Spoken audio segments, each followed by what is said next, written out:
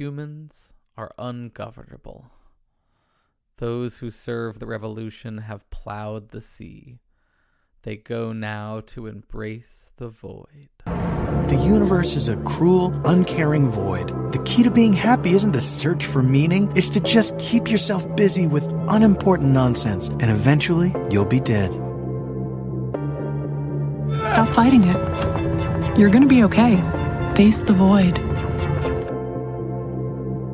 Call it a one-way vacation to the void. Warning. This podcast contains foul language, dark invocations, and treating women like they're people.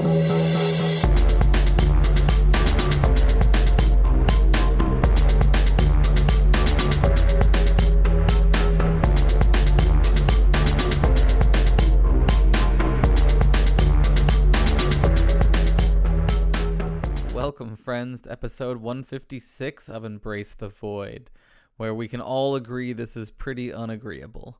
I am your host, Aaron, and this week I'm joined by an old friend to discuss some unresolvable political voidiness. So let's make with the reunion. All life ends in death, which we, as a species, are cursed with knowing, resulting in something. My guest this week is Marcus Schultz-Bergen, a teaching professor in philosophy at Cleveland State University, whose interests include ethics and political philosophy. Marcus is also a former colleague of mine from Colorado State's Terminal Masters program. So, so good to see you, Marcus. Would you like to say hi to the Void? Sure. I'll say hi to everyone that's hopefully going to listen at some point. I'm happy to be on this. And it's also, of course, good to chat with you again after 9-ish years or so. It's been a while. It has been quite a while. How's things going for you? How's the slow collapse of higher education going for you?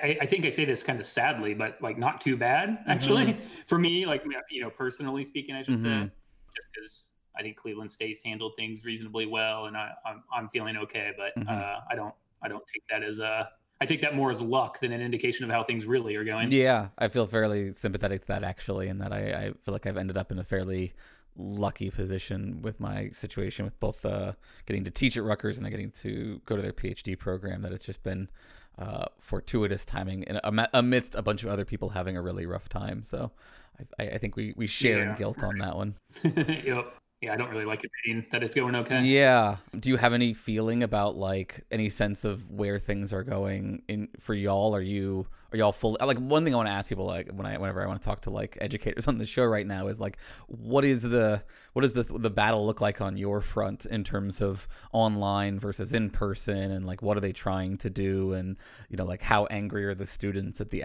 various outcomes that are being presented to them? So my read on it overall, I feel like Cleveland State has done a pretty good job of handling it. Usually they've been one of the later universities to have a plan in any given state, but just because they're sort of reading the situation longer. Mm-hmm. And at this point, they decided to most classes are going to be remote. All of mine are. They are doing some stuff on campus, which is basically things that demand sort of face-to-face interaction, so labs or music courses where you're actually using instruments.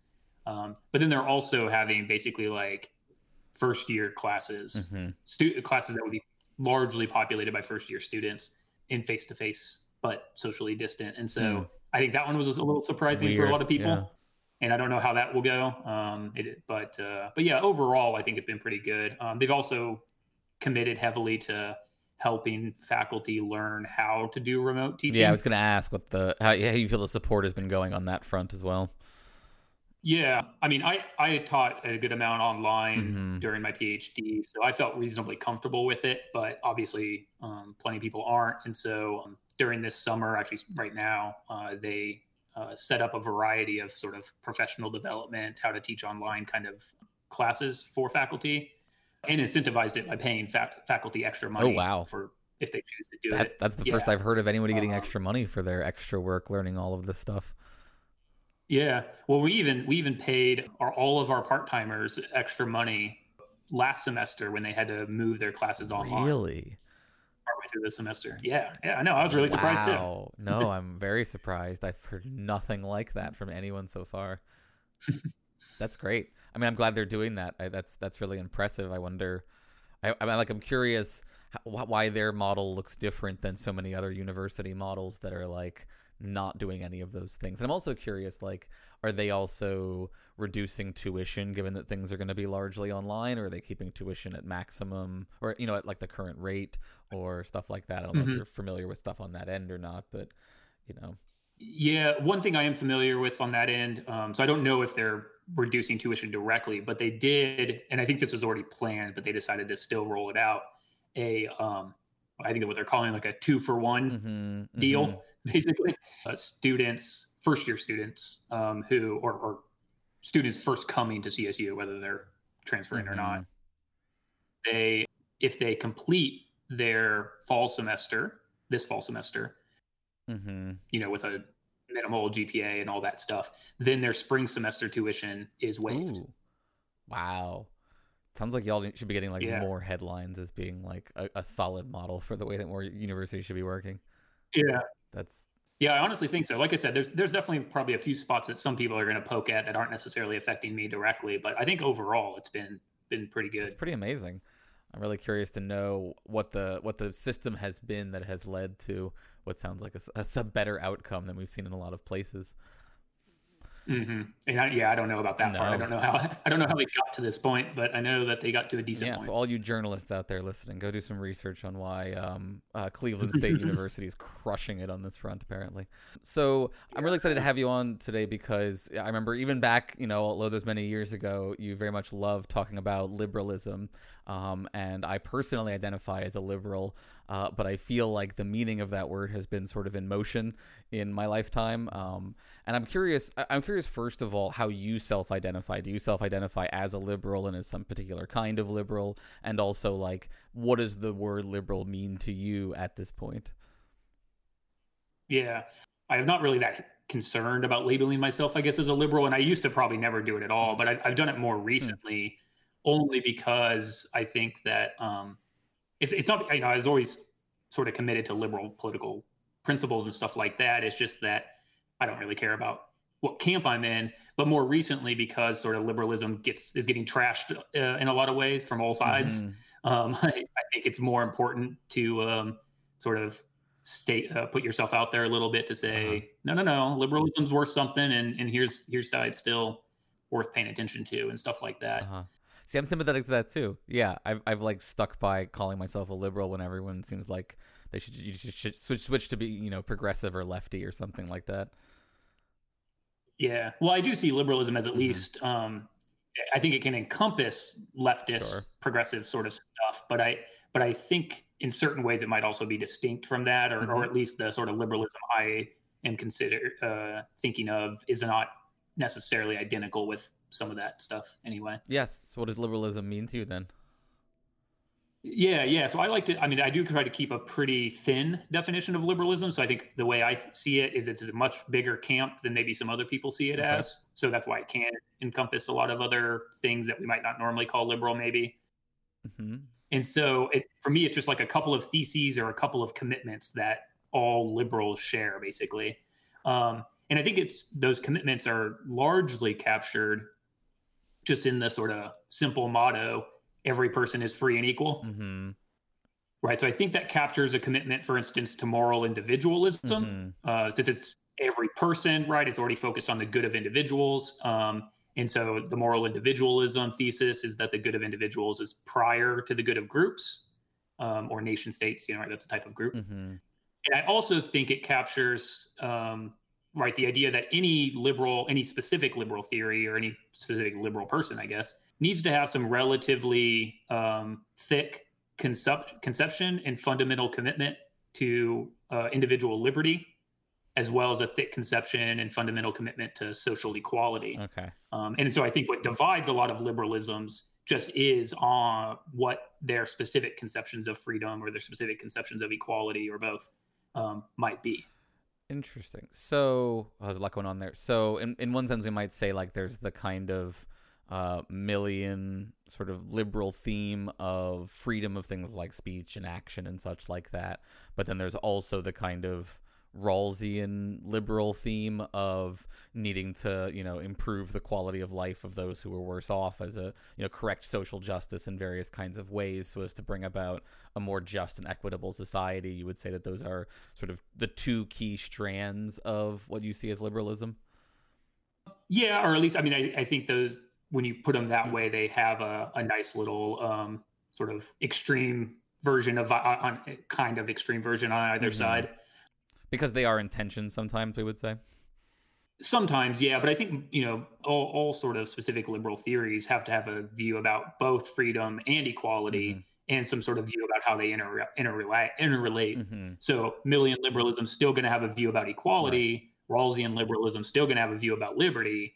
But yeah, it just so happens often one of the two maybe gets more preference or gets more focus or something like that. Right. That Mills is going to come from his utilitarianism, right? Where Rawls is going to come from more of his deontological views. I'm curious about one other thing that you pointed out there that, something that comes up a lot in debates about liberalism right now is liberalism potentially bad because it focuses too much on the individual in some ways, right? Has it overemphasized the well-being of the individual in such a way where it moved us away from, understanding things like, the well-being of the individual is fundamentally inseparable from the well-being of the group? And I'm not saying that, like, liberalism can't accommodate that concept, but do you worry about, in saying that the well-being of the individual is more important than the well-being of the group, you set up a kind of conflict there that could and like prejudge the analysis of that conflict in such a way where we don't see, the situations where it really is valuable to sacrifice the well-being of, some individuals for the sake of the overall well-being of the group, including, the vast majority of individuals. Does that make sense? Yeah. I think there's always going to be that sort of tension or potential problem in liberalism because, and we've definitely seen this with some, historical liberal theories, that they do put so much of an emphasis on the individual, and they do regard the individual as sort of this atomistic thing. Humans are just billiard balls bouncing around, hitting each other, right? And I think that view's wrong, but that doesn't mean the moral individualism commitment is wrong. I think it just means that we need to recognize that obviously it is true that the good of an individual is wrapped up in the good of a variety of different groups that they might interact with or be a part of in their lives. So I don't think the moral individualism says the good of the groups doesn't matter, but rather it matters because of the individual's good. Right. And so sometimes those might come into conflict. And if those come into conflict, we should prefer the good of the individual. So I think that I'm committed to that kind of idea, but I think in many cases, what appears to be a conflict between the good of the individual and the good of the group might rather just be a conflict between the long-term good of the individual and the short-term good of the individual. Yeah, because right? So a major example here would be like a tragedy of the commons kind of situation, right? Where we do harm individuals by limiting their access to the common for the sake of, what seems like the greater good, where you may still be right that like the greater good is cashed out in like the overall aggregate good of individuals over a longer period of time or something like that. Exactly. Yeah. Yeah. So, I'm sympathetic to that. Now, let me ask you something else, since we're sort of hashing out our basic definitions here. Something that I think often also gets associated with that individualism in liberalism is the kind of rationalist individual view, where like human beings are, sufficiently advanced rational beings that, so stuff like, it is the case that, discourse and debate is the best way for us to engage and improve our knowledge or things like that. I'm curious if you think that is key to liberalism, the way that the tension between freedom and equity is sort of key to liberalism, or is that something that you could sort of take or leave as a liberal?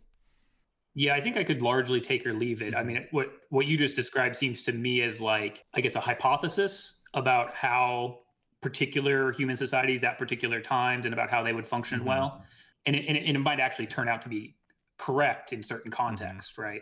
But I don't think it's like a fundamental thing. Right.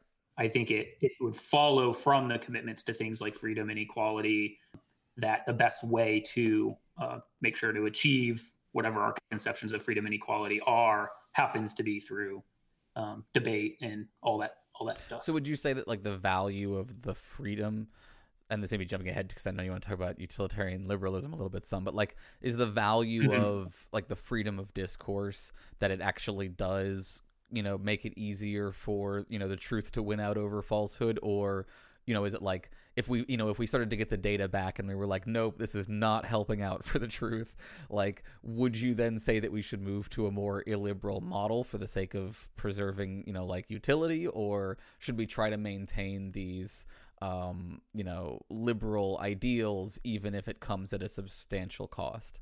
Probably somewhere in between those two options you gave me, I think. So I don't think the only value of debate would be that it produces good social outcomes. Like, I think, people want to be able to express themselves as well, for instance, right? And so that in and of itself is a good, even if that expression is not particularly helpful, right?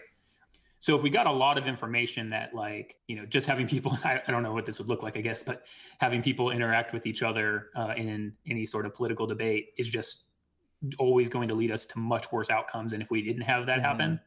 Maybe we should try to turn people towards having their debates about other things, I guess, or something like that. But I don't think it would be necessarily a justification for like eliminating people's ability to discuss such things or something like that. Because there are, again, other goods that come from it, even if there's not that larger one. But I do think like a Millian style argument for something like freedom of speech always pairs together this idea of it being simultaneously good for the individual and good for the group. Not in the same way, of course, and not for the same reason. Right. And sometimes those can come into conflict. But yeah, the sort of enlightenment commitment from someone like Mill is that it will be good for the community and for the individual in both cases. I'm curious to ask you, and I know it's ridiculous for one philosopher to ask another an empirical question like this, but do you have any inclination from what you've seen about this debate question, and that like, do debates and the free exchange of ideas and the confronting of truth with error and all of that, do you think that actually does tend to help people, is something that can help in certain situations? Or like, do you think it's something good to practice, but like ultimately persuasion is accomplished via other means? Yeah, it's definitely good to practice, and it definitely can be useful in certain circumstances. But I think it probably is an overstatement to say we should just have like wide-ranging, really open political debate among everyone. Again, not to say we should not allow it, but rather maybe we shouldn't encourage it, because it seems like a lot of the evidence, particularly about political debate, is that people tend to be more tribalistic, right? They're not trying to actually change their views or understand the issues or anything like that. They're just trying to signal to their group, that they're a part of the group or whatever the case may be. And so, yeah, I don't think that sort of public debate particularly helps, but there can be plenty of situations where it can. You can get people in the right sorts of frames, the right sorts of people, and the right sorts of conditions that can have a lot of benefit. But even like the empirical research on deliberative democracy or just deliberation, right, as a way of trying to support deliberative democracy, seems to show that a lot of what's going on there doesn't really amount to truly free reasoned debate that leads to change of mind or anything like that. If change of mind happens, it's because one person was, they were attractive and they were the one that spoke, right? Or they spoke the most, or a variety of other things that we don't think are necessarily should be the basis of us changing our opinions or accepting a view or something like that, but do often, unfortunately, cause the change. Something you sort of, this is a common way this is suggested, like it's sort of a dismissal of these things to point out that it's often signaling to your in-group rather than like trying to change minds. I've actually been sort of increasingly wanting to like push back on the common sense wisdom that like signaling to in-groups is necessarily a bad thing. And I'm not saying that you were implying that, but I just think it's valuable to think about like other ways in which those debates can be valuable, where you can signal, for example, to your group, I'm going to engage with this person and I'm going to disagree with them, and I'm going to do it in a certain kind of way that will model a certain kind of behavior that I would like it, if possible, for people who, think that I'm, someone who should be, followed, right? Like, then you should also engage with people who hold this kind of view in this similar kind of way. And that could be in a less derogatory kind of way. It could be in a more confrontational kind of way, potentially. But like, I think there's value in the modeling of that behavior to one's one's own group, and that modeling doesn't always have to take the form of like shameless dunking and like, bowing to your own audience kind of stuff. Yeah, absolutely. And of course, signaling to your in-group or sort of doing what your in-group expects of you, certain in-groups or certain groups you might be a part of may encourage you to actually engage with people who disagree with you, or, read broadly, or, things like that. And so, but even the ones that don't, even the ones that do sort of try to hem people in, there can still be value in attempting to have those debates and attempting to model what a good conversation would look like and stuff like that. So yeah, it's not to say don't do it at all or anything like that, but I do think we should probably not put our, as a society, we should not put our hope into public debate as the means by which we're going to move forward with a lot of things. Okay, that's perfect. So now that I've got you to change opinion. Right, now I've got you in this gotcha trap. I want to ask you about what public reasons liberalism is. Okay. Right, because as I understand it, liberalism is often described as public reasons liberalism, and I'm curious, can you explain a little bit what is meant by public reasons liberalism, and like what sort of the major forms of public reason liberalism are, and then we can talk about why they all fail completely? Sure. Yeah. So public reason liberalism, or sometimes other people call it political liberalism as well. That was the title of Rawls's later book that sort of is a public reason liberal view.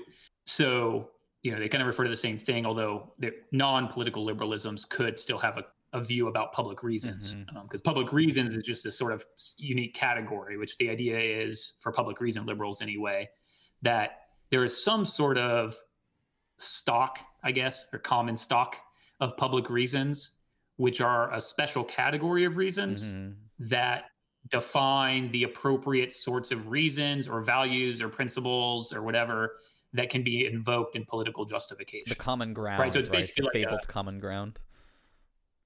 Yeah, and so like a kind of the classic example that's given, although most political liberals now are not this coarse-grained with how they're talking about it, is just to say, here's a rule you could have, or a view you could have about public reasons.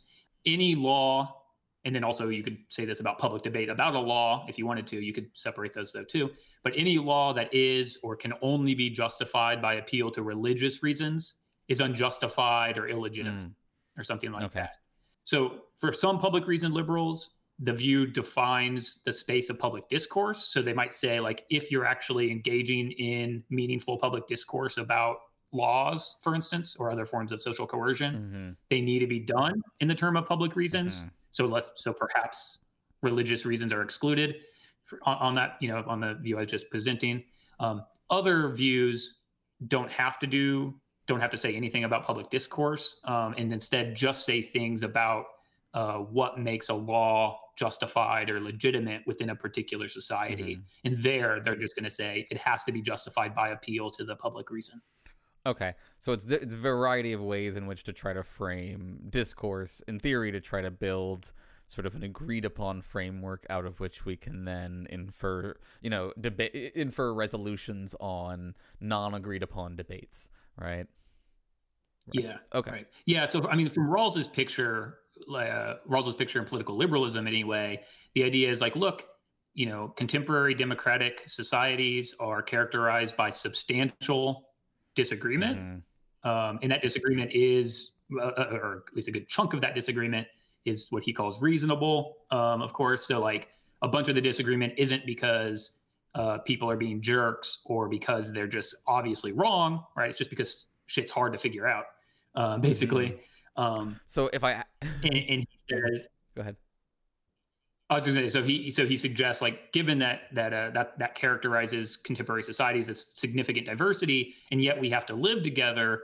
What he wants to kind of do is a bracketing strategy, right? Let's bracket those things that those basic underlying commitments that we disagree on, in order to find that core that we all supposedly agree on, and use that as our basis for justifying laws, for engaging in political debate, etc. So if I ask you now the $1 million question, how do we bracket the public reasons from the contestable, debatable things?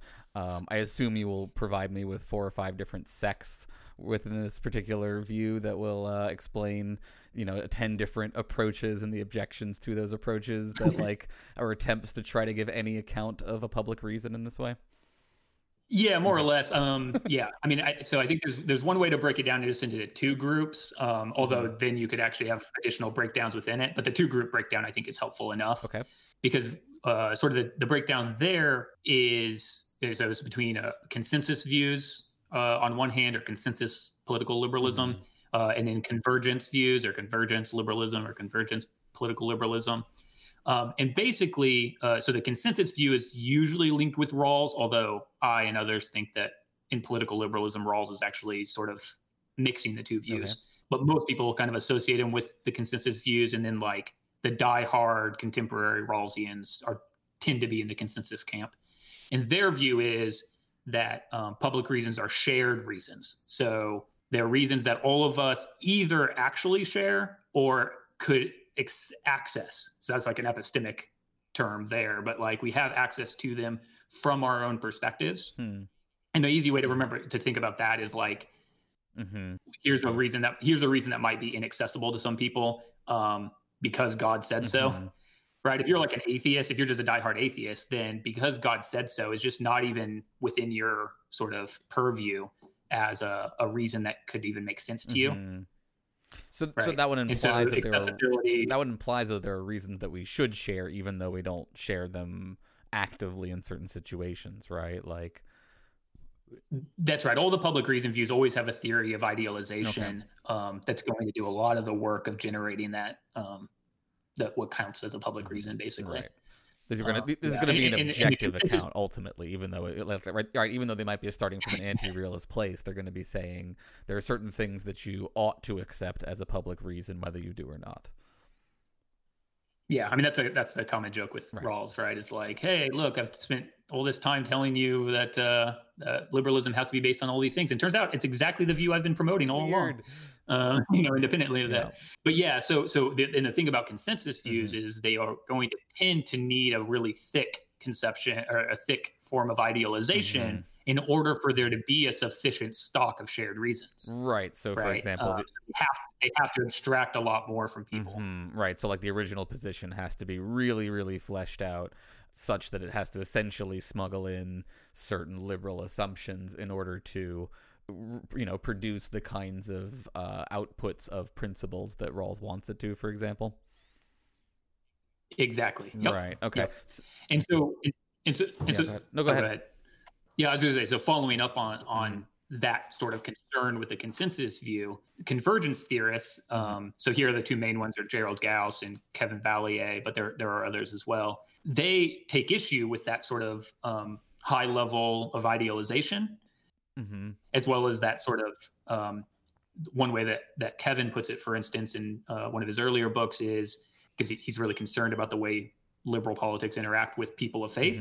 And so his real concern is like the idea of telling a person they have to bracket a core part of their identity in order to engage in community or in political community anyway, seems pretty messed up. And that's a argument that a variety of religious scholars have leveled against public reason views. And so for that reason, and a variety of other reasons, convergence theorists basically say like, look, any reason can be relevant to justification. So they're not actually trying to develop a common stock of public reasons per se, but rather what matters from their perspective is that for any law or other form of coercion, they're not always talking just about laws, but for any law, what matters is that every person who is coerced by it has a reason of their own to endorse it, even if that reason is not shared by others. So in that view, right, like a convergence liberal is going to be happy to let religious reasons play a role in justification, so long as even non-religious people have some reason, right, of their own.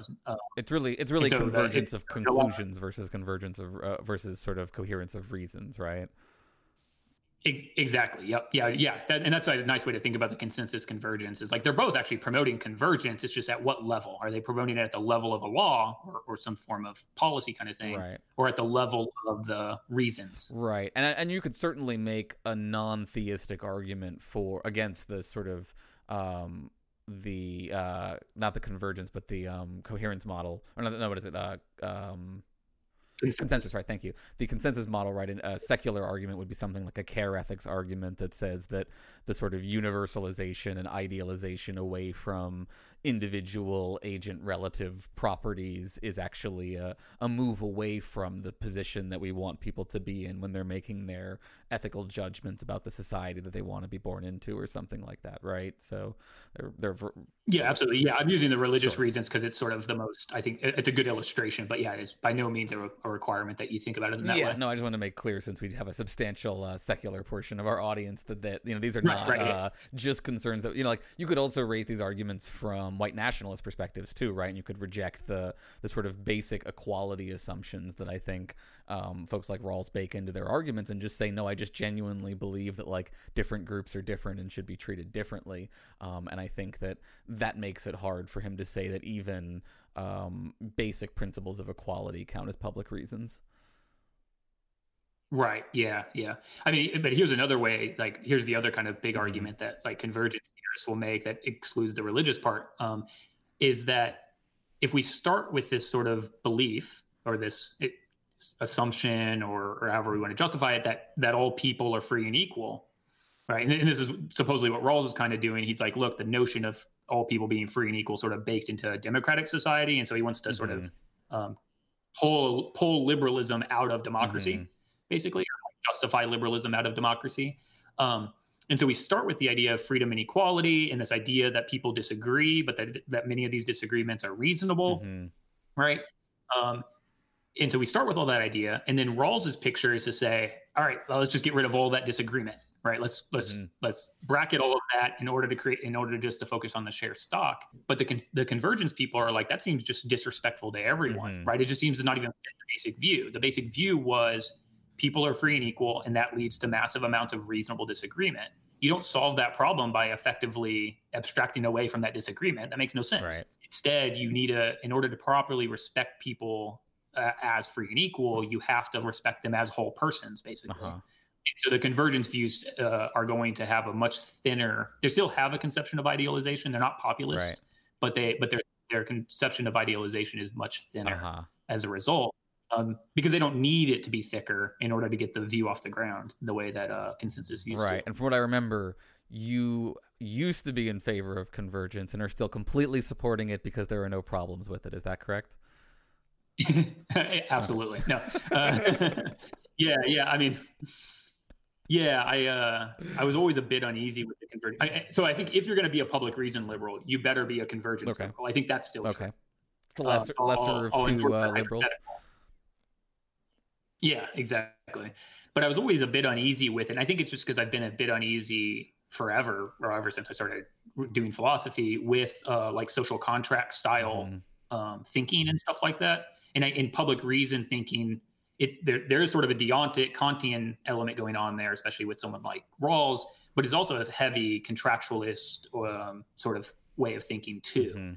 And I think I've always been drawn to that sort of stuff. I mean, the very first thing in philosophy I ever read was like social contract theory stuff from Hobbes and Locke. So I was drawn to it, but I also always was uneasy with it. And I think that uneasiness continued because when I was writing my dissertation, which defends convergence liberalism, I had one advisor who was all in on convergence liberalism and another who thought the entire Public Reason Project, and especially the Convergence Project, is hopeless. And so I think I was always constantly pulled back and forth between the two. Yeah, sounds like philosophy. And everything.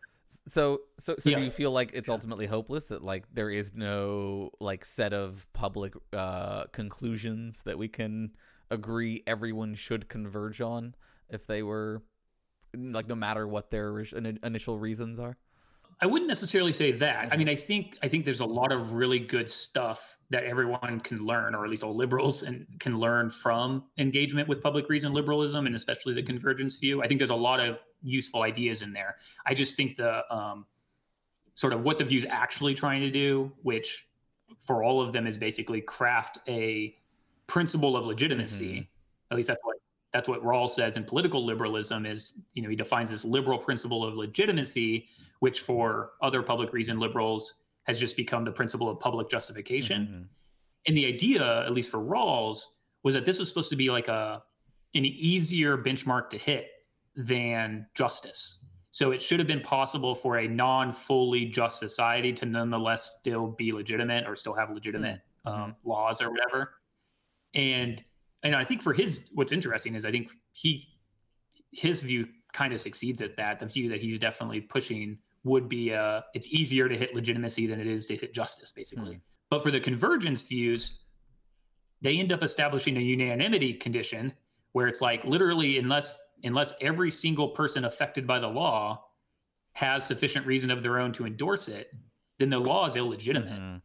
And that just, I mean, so that seems like a theory, that seems like a radical democratic theory of justice to me, where it's basically, right, as opposed to majoritarian politics or even super majoritarian politics, it's unanimous politics. Especially because in that format, right, we're not idealizing the person's reasons, right? So we're saying even the people who have really problematic, like, misaligned reasons or something like that, we still have to be able to get them to converge, right? Because we can't just say, all the people who have all the right reasons will converge on this thing. Then we're back to the consensus liberalism, right? Right. I mean, again, the convergence people do have a theory of idealization. So it's not just any reason that any actual person actually has, but it's closer to that than it is for like a consensus view.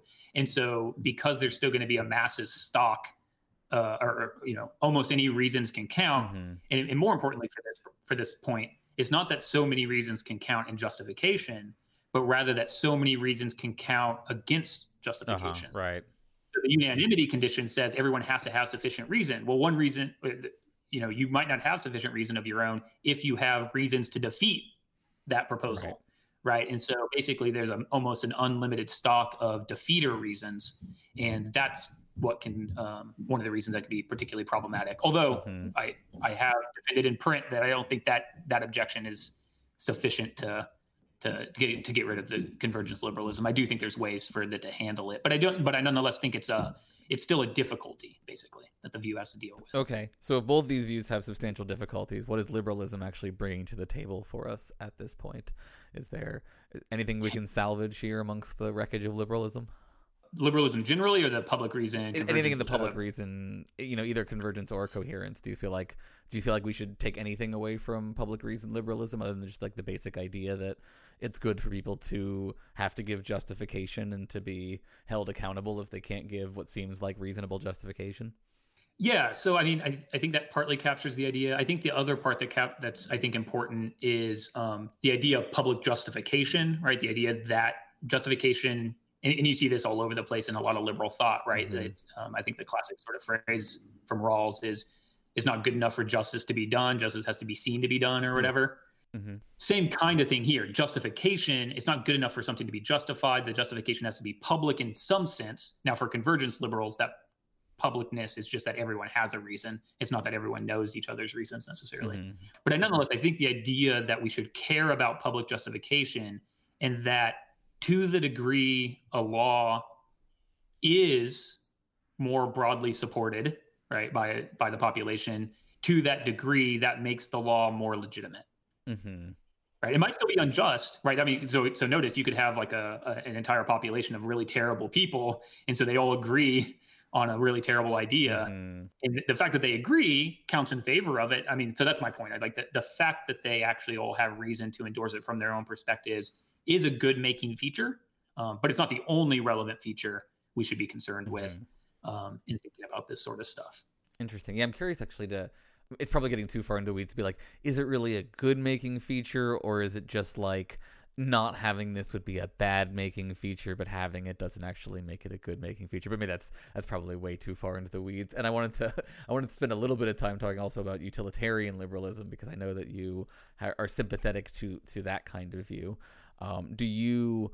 So what does it mean to be a utilitarian liberal? Is that to say that like we prioritize utility over all ethical considerations? Is it to say that, does the equity of the distribution of the utility matter in your mind as a utilitarian liberal? How does that view sort of play out on the ground that way? Yeah, good. So some people might be familiar with the idea of like government house utilitarianism.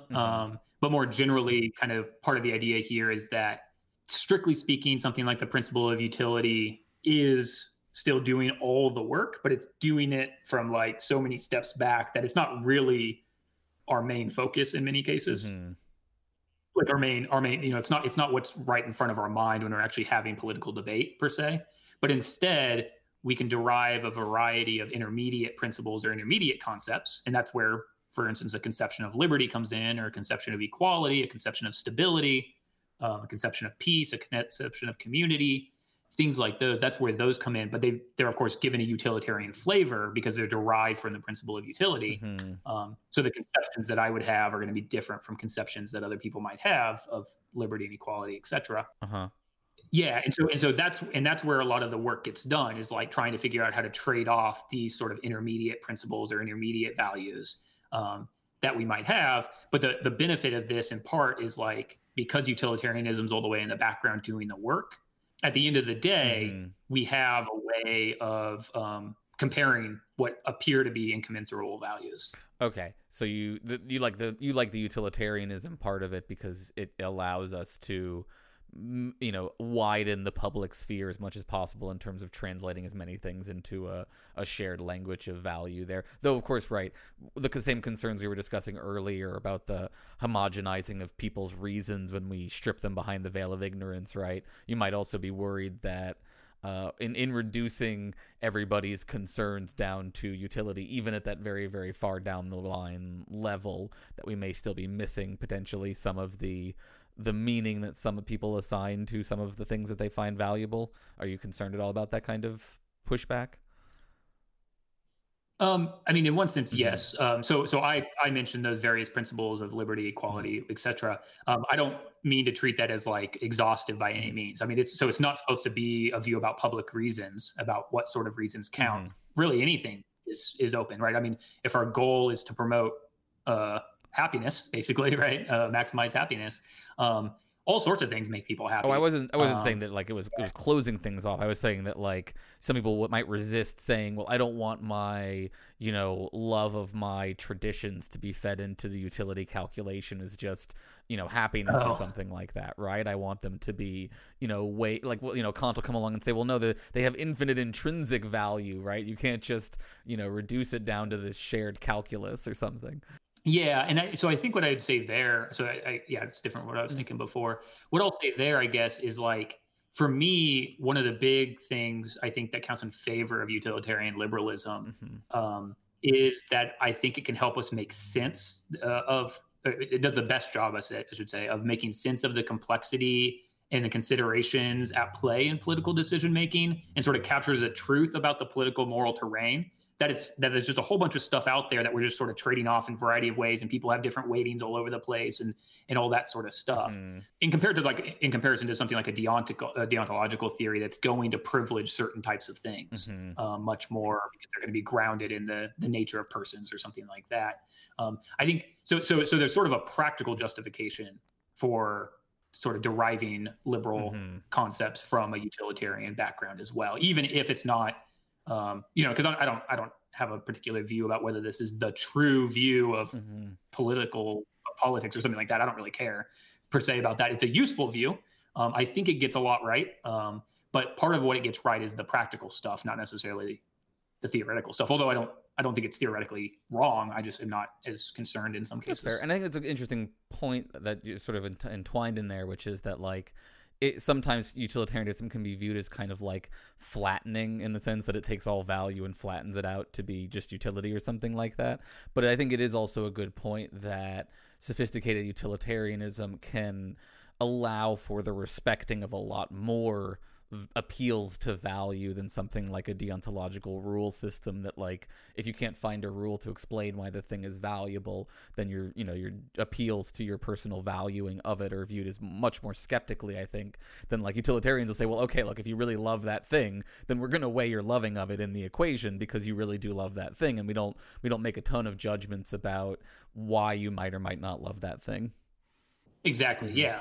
But of course, at the political level, inevitably, we're making decisions that affect an entire society or something like that. So some of those kind of weird ones, those weird things that are fitting in there, love of weird things that hurt other people or something like that, they're never going to win the day in the larger picture. Sure. But not because we exclude them. It's just because they're not strong enough relative to everything else and whatnot. But we will pretty heavily go to the mat more than previous societies have, in terms of, if the thing that you find you really enjoy is weird and very not public reason-y, but also doesn't like substantially harm other people. Like will push for your right to engage in that particular activity. And I think that is one major benefit of this kind of view, is that it respects private utility in that kind of way. Yeah, yep, that's right. So let me ask you then, since we're talking about applied things here would you say that utilitarian liberalism necessarily is going to be a fairly demanding sort of political ethics in terms of how much we need to do as a society to be ethical? Or does it not necessarily have to be, but you think that it should be? How would you sort of cash this out in terms of, like what does our society need to be doing right now to be getting in line with utilitarian liberalism? Yeah. So, I mean, I do think it's a pretty radical view. It does require if you were trying to hit the ideal, although of course I don't think the cool thing about utilitarianism, but perhaps the thing some people don't like about it, or utilitarian liberalism, is it doesn't provide an obvious picture of the ideal, right? Because it's like very context specific. But if you were trying to hit the ideal where you're trying to maximize happiness through the way of maximizing liberty to the extent that helps with happiness, maximizing equality to the extent that hits happiness, etc., it's going to be pretty demanding. And I think that we see that in the history of liberalism, or history of utilitarian liberalism, right? Bentham and Mill and others were pretty radical in a lot of their views. Yeah. And so yeah, we're not anywhere close, I guess, to many of the things we want to do. But I think that's true of liberalism, generally speaking. I think other, non-utilitarian liberals should be saying the same thing, to be honest. So just some basic things. We definitely have excessive criminalization right now, right? Mill was talking about that issue back in Victorian Britain, and we still haven't fixed it, exponentially worse. In some ways we made it worse. Yeah. So things like that. I also think there needs to be more focus, and this is the other reason I like utilitarian liberalism, or think it's helpful anyway, is it can make sense of why something like a sort of classical liberal view, where it's mostly laissez-faire kind of stuff, it can make sense of why that would be a good vision of a society if certain conditions were met anyway. But it can also simultaneously make sense of why, given the society we actually find ourselves in, that's not the right way to go. And rather, we do actually need to incorporate elements of social justice and rectification and stuff like that.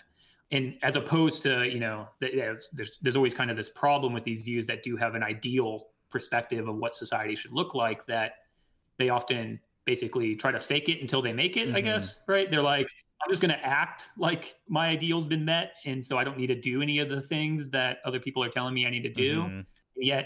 And yet we're not getting any closer. They don't even think they are. They think as long as they act like the ideal tells them to act, everything's good, right, even if it's not meeting the ideal.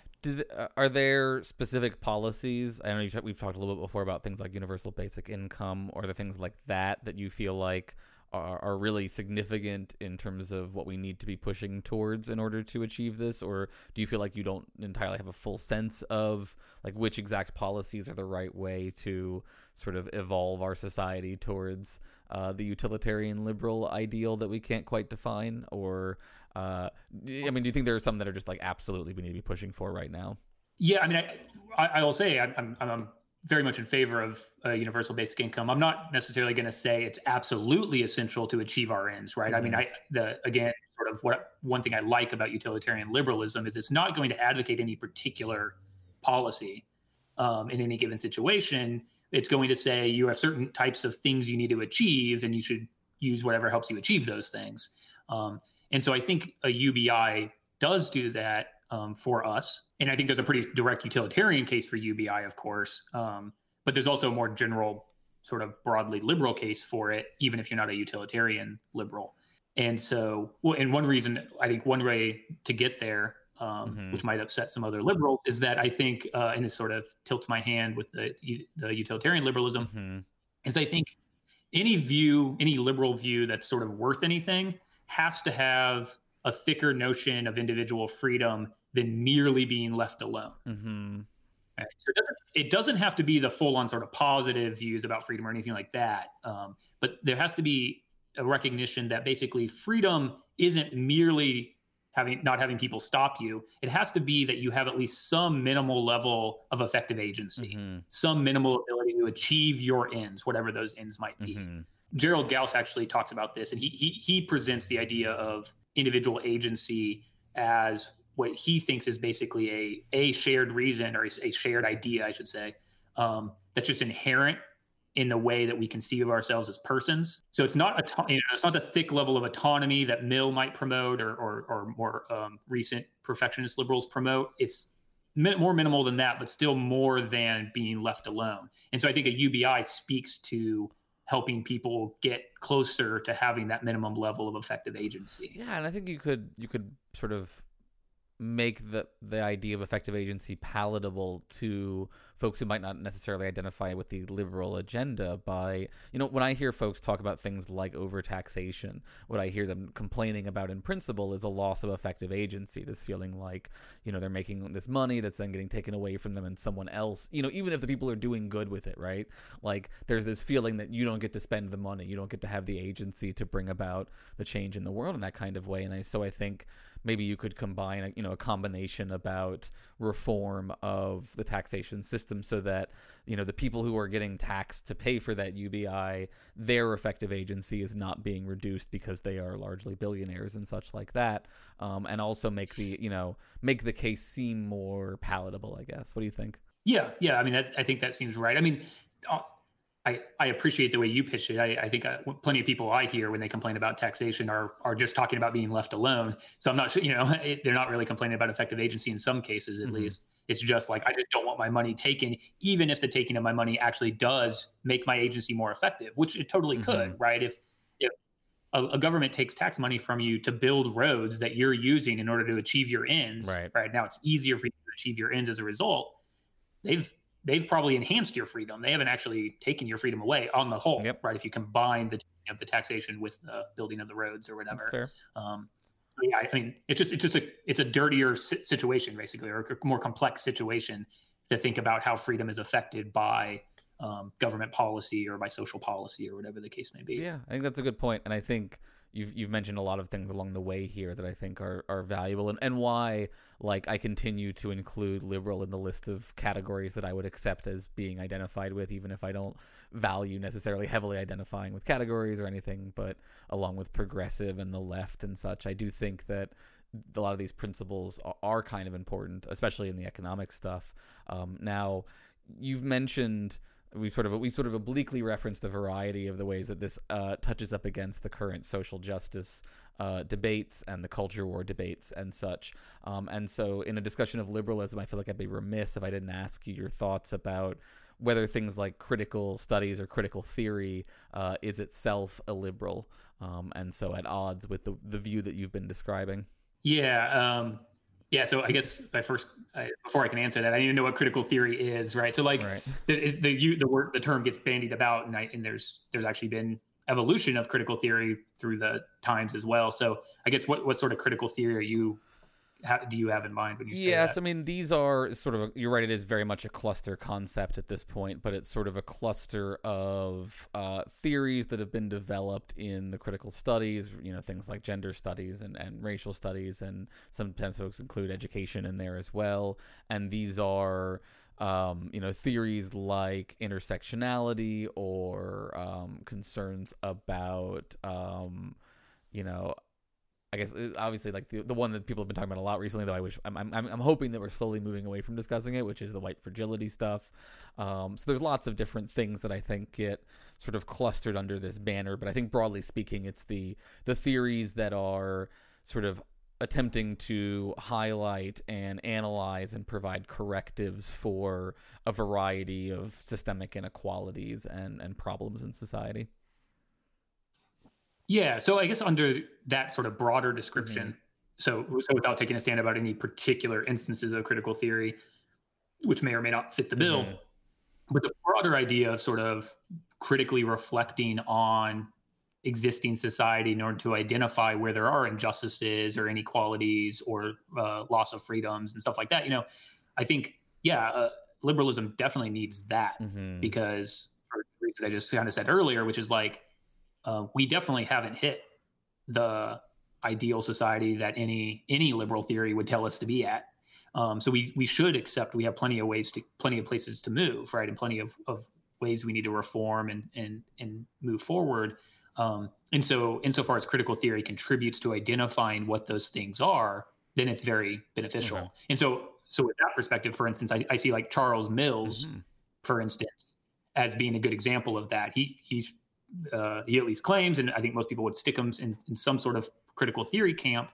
But of course, he doesn't. He does all this work, sort of genealogical work and other stuff on the development of liberalism and liberal ideas to show that they're racialized and whatnot. But he doesn't then, as a result, say, so liberalism's totally pooey, right? He instead says there's still plenty for us to work out there that's important. And like, for instance, concepts like freedom and equality are important concepts, even if they, even if the way we've been conceiving of them is wrong. And, but doing the genealogical work, or more generally doing the critical theory work, helps us identify where those mistakes are, where we might need to think differently about things. And so, one good example of that, which isn't necessarily fitting with critical theory per se, but close, is like the way we've evolved our thinking about what individual freedom actually means. From this sort of just be left alone view to something more thick, right? I think that's actually part of what justifies that movement, is at least the work by feminist thinkers about why this sort of just be left alone view is just inappropriate. And other people have said similar things. So critical theory is useful for motivating us to rethink elements of liberalism. But I think that it can be problematic in other cases where, not necessarily where it tells us to forgo liberalism, because maybe that turns out to be correct in the long run. Maybe it is hopeless. And I'm open to that possibility. I just don't think it's true right now. But rather where, critical theory is mostly negative by intention.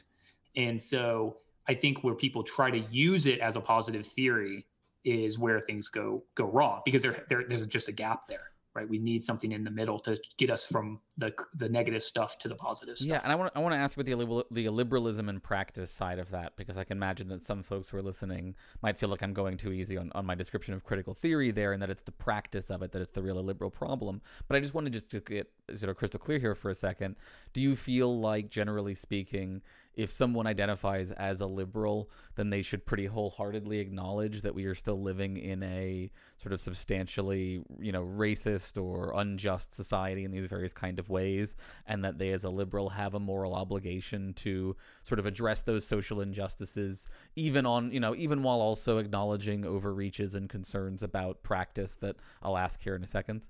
Yeah, absolutely. Okay. Yeah, I think that's absolutely right. And again, I think that just fits with thinking about the history of at least utilitarian liberalism, right? Like Mill, and don't get me wrong, Mill and Bentham had bad ideas too, right? Of course, like Mill defended colonialism and whatnot, but by and large, they were constantly critical of the system that they were in, right?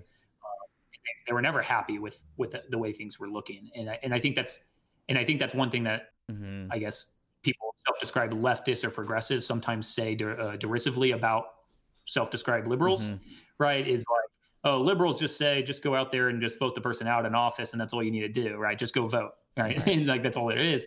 But I just think there are probably people who call themselves liberals who have that view. Don't get me wrong, but I don't think that is a correct way to interpret liberal political philosophy. Liberal political philosophy, when compared to or when used to look at the society we're in, is always, not, I shouldn't say always, but certainly anytime in the near future and now, going to push us to be pretty radical in what we demand for reform and everything. So if we're going to demand sort of radicalism in a variety of ways, what is that then? And this will be our last question, because I realize we're running short on time here, but I'm just curious, like the illiberalism of things like censoring or deplatforming, or are there situations in which, because of the now well-worn paradox of liberalism or paradox of tolerance, right, do you feel like there are some situations in which something that some people would call illiberalism, right, kicking Alex Jones off Twitter, for example, right, do you think that is a good or healthy form of a liberalism? Do you think that's not even a liberalism? How would you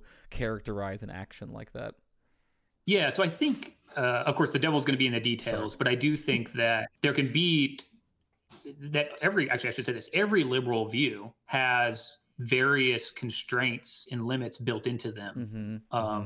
usually built into their conceptions of freedom, their conceptions of equality, or what derives from that and whatnot. So I don't think it's necessarily a liberal to want to establish certain ground rules for engagement in civil society, for instance. Mm-hmm. So I don't think that constitutes being less than maximally liberal just because you don't want every possible thing to be said. But of course, how you go about it, what you're trying to push on, all that stuff is going to be open for debate. So I think it's right to have a debate about where the ground rules are, because I think the ground rules have been in the wrong place for too long.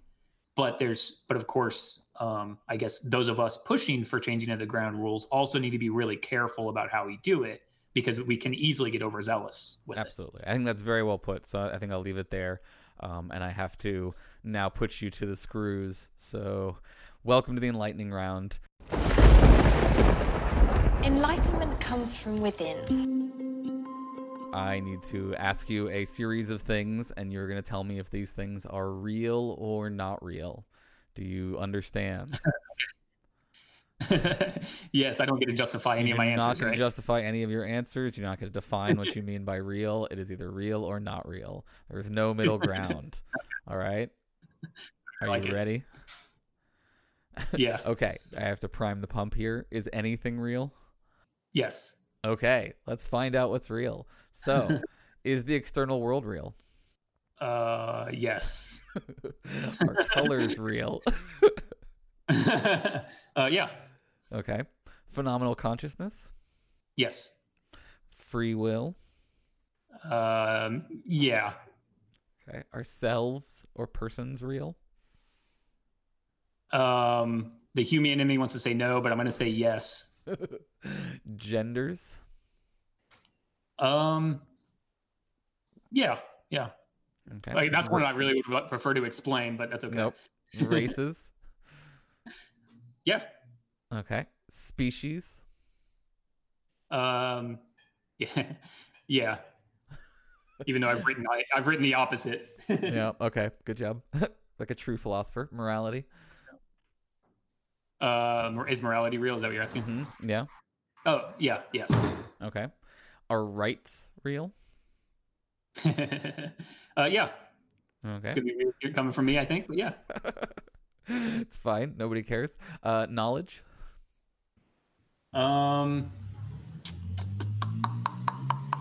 Yes. Okay. God or gods? No. Society? Yeah. Okay. Money? Yes. Numbers? Yeah. Fictional characters? Yeah, they're real. All right. Holes, like a hole in the ground? Yes. Chairs? I mean, there are definitely things arranged chair-wise. No, yeah, chairs are real. Chairs are real? Chairs are real? Okay, great. Sandwiches? Sandwiches are real. Okay. Science? I don't even know. I don't know what it means for science to be real, but I'm going to go with yes. Okay, great. Natural laws? Yes, under a certain description. Mm-hmm. Beauty? Yes. Causality? Yeah. Okay. And finally, time. Yes. All right. You survived. How do you feel? I feel like if anyone listens to that, they're going to have a lot of questions for me. It's okay. No one ever listens to this, so no one ever complains, so everything's fine. Well, thank you. I was working with like 5 conceptions of reality there to make sense of all that. I know it's hard, right? It's hard to stick to just one definition of reality with all those different categories. Yeah. I thought you did very admirably for someone who clearly fell too far on the realist side and so will get canceled. But it's that kind of show, you know? Got to pander to the audience. Well, thank you, Marcus. This has been a lot of fun, and it's been great getting to catch up. I missed our hangouts. Do you want to let folks know where they can find any of your work or things like that?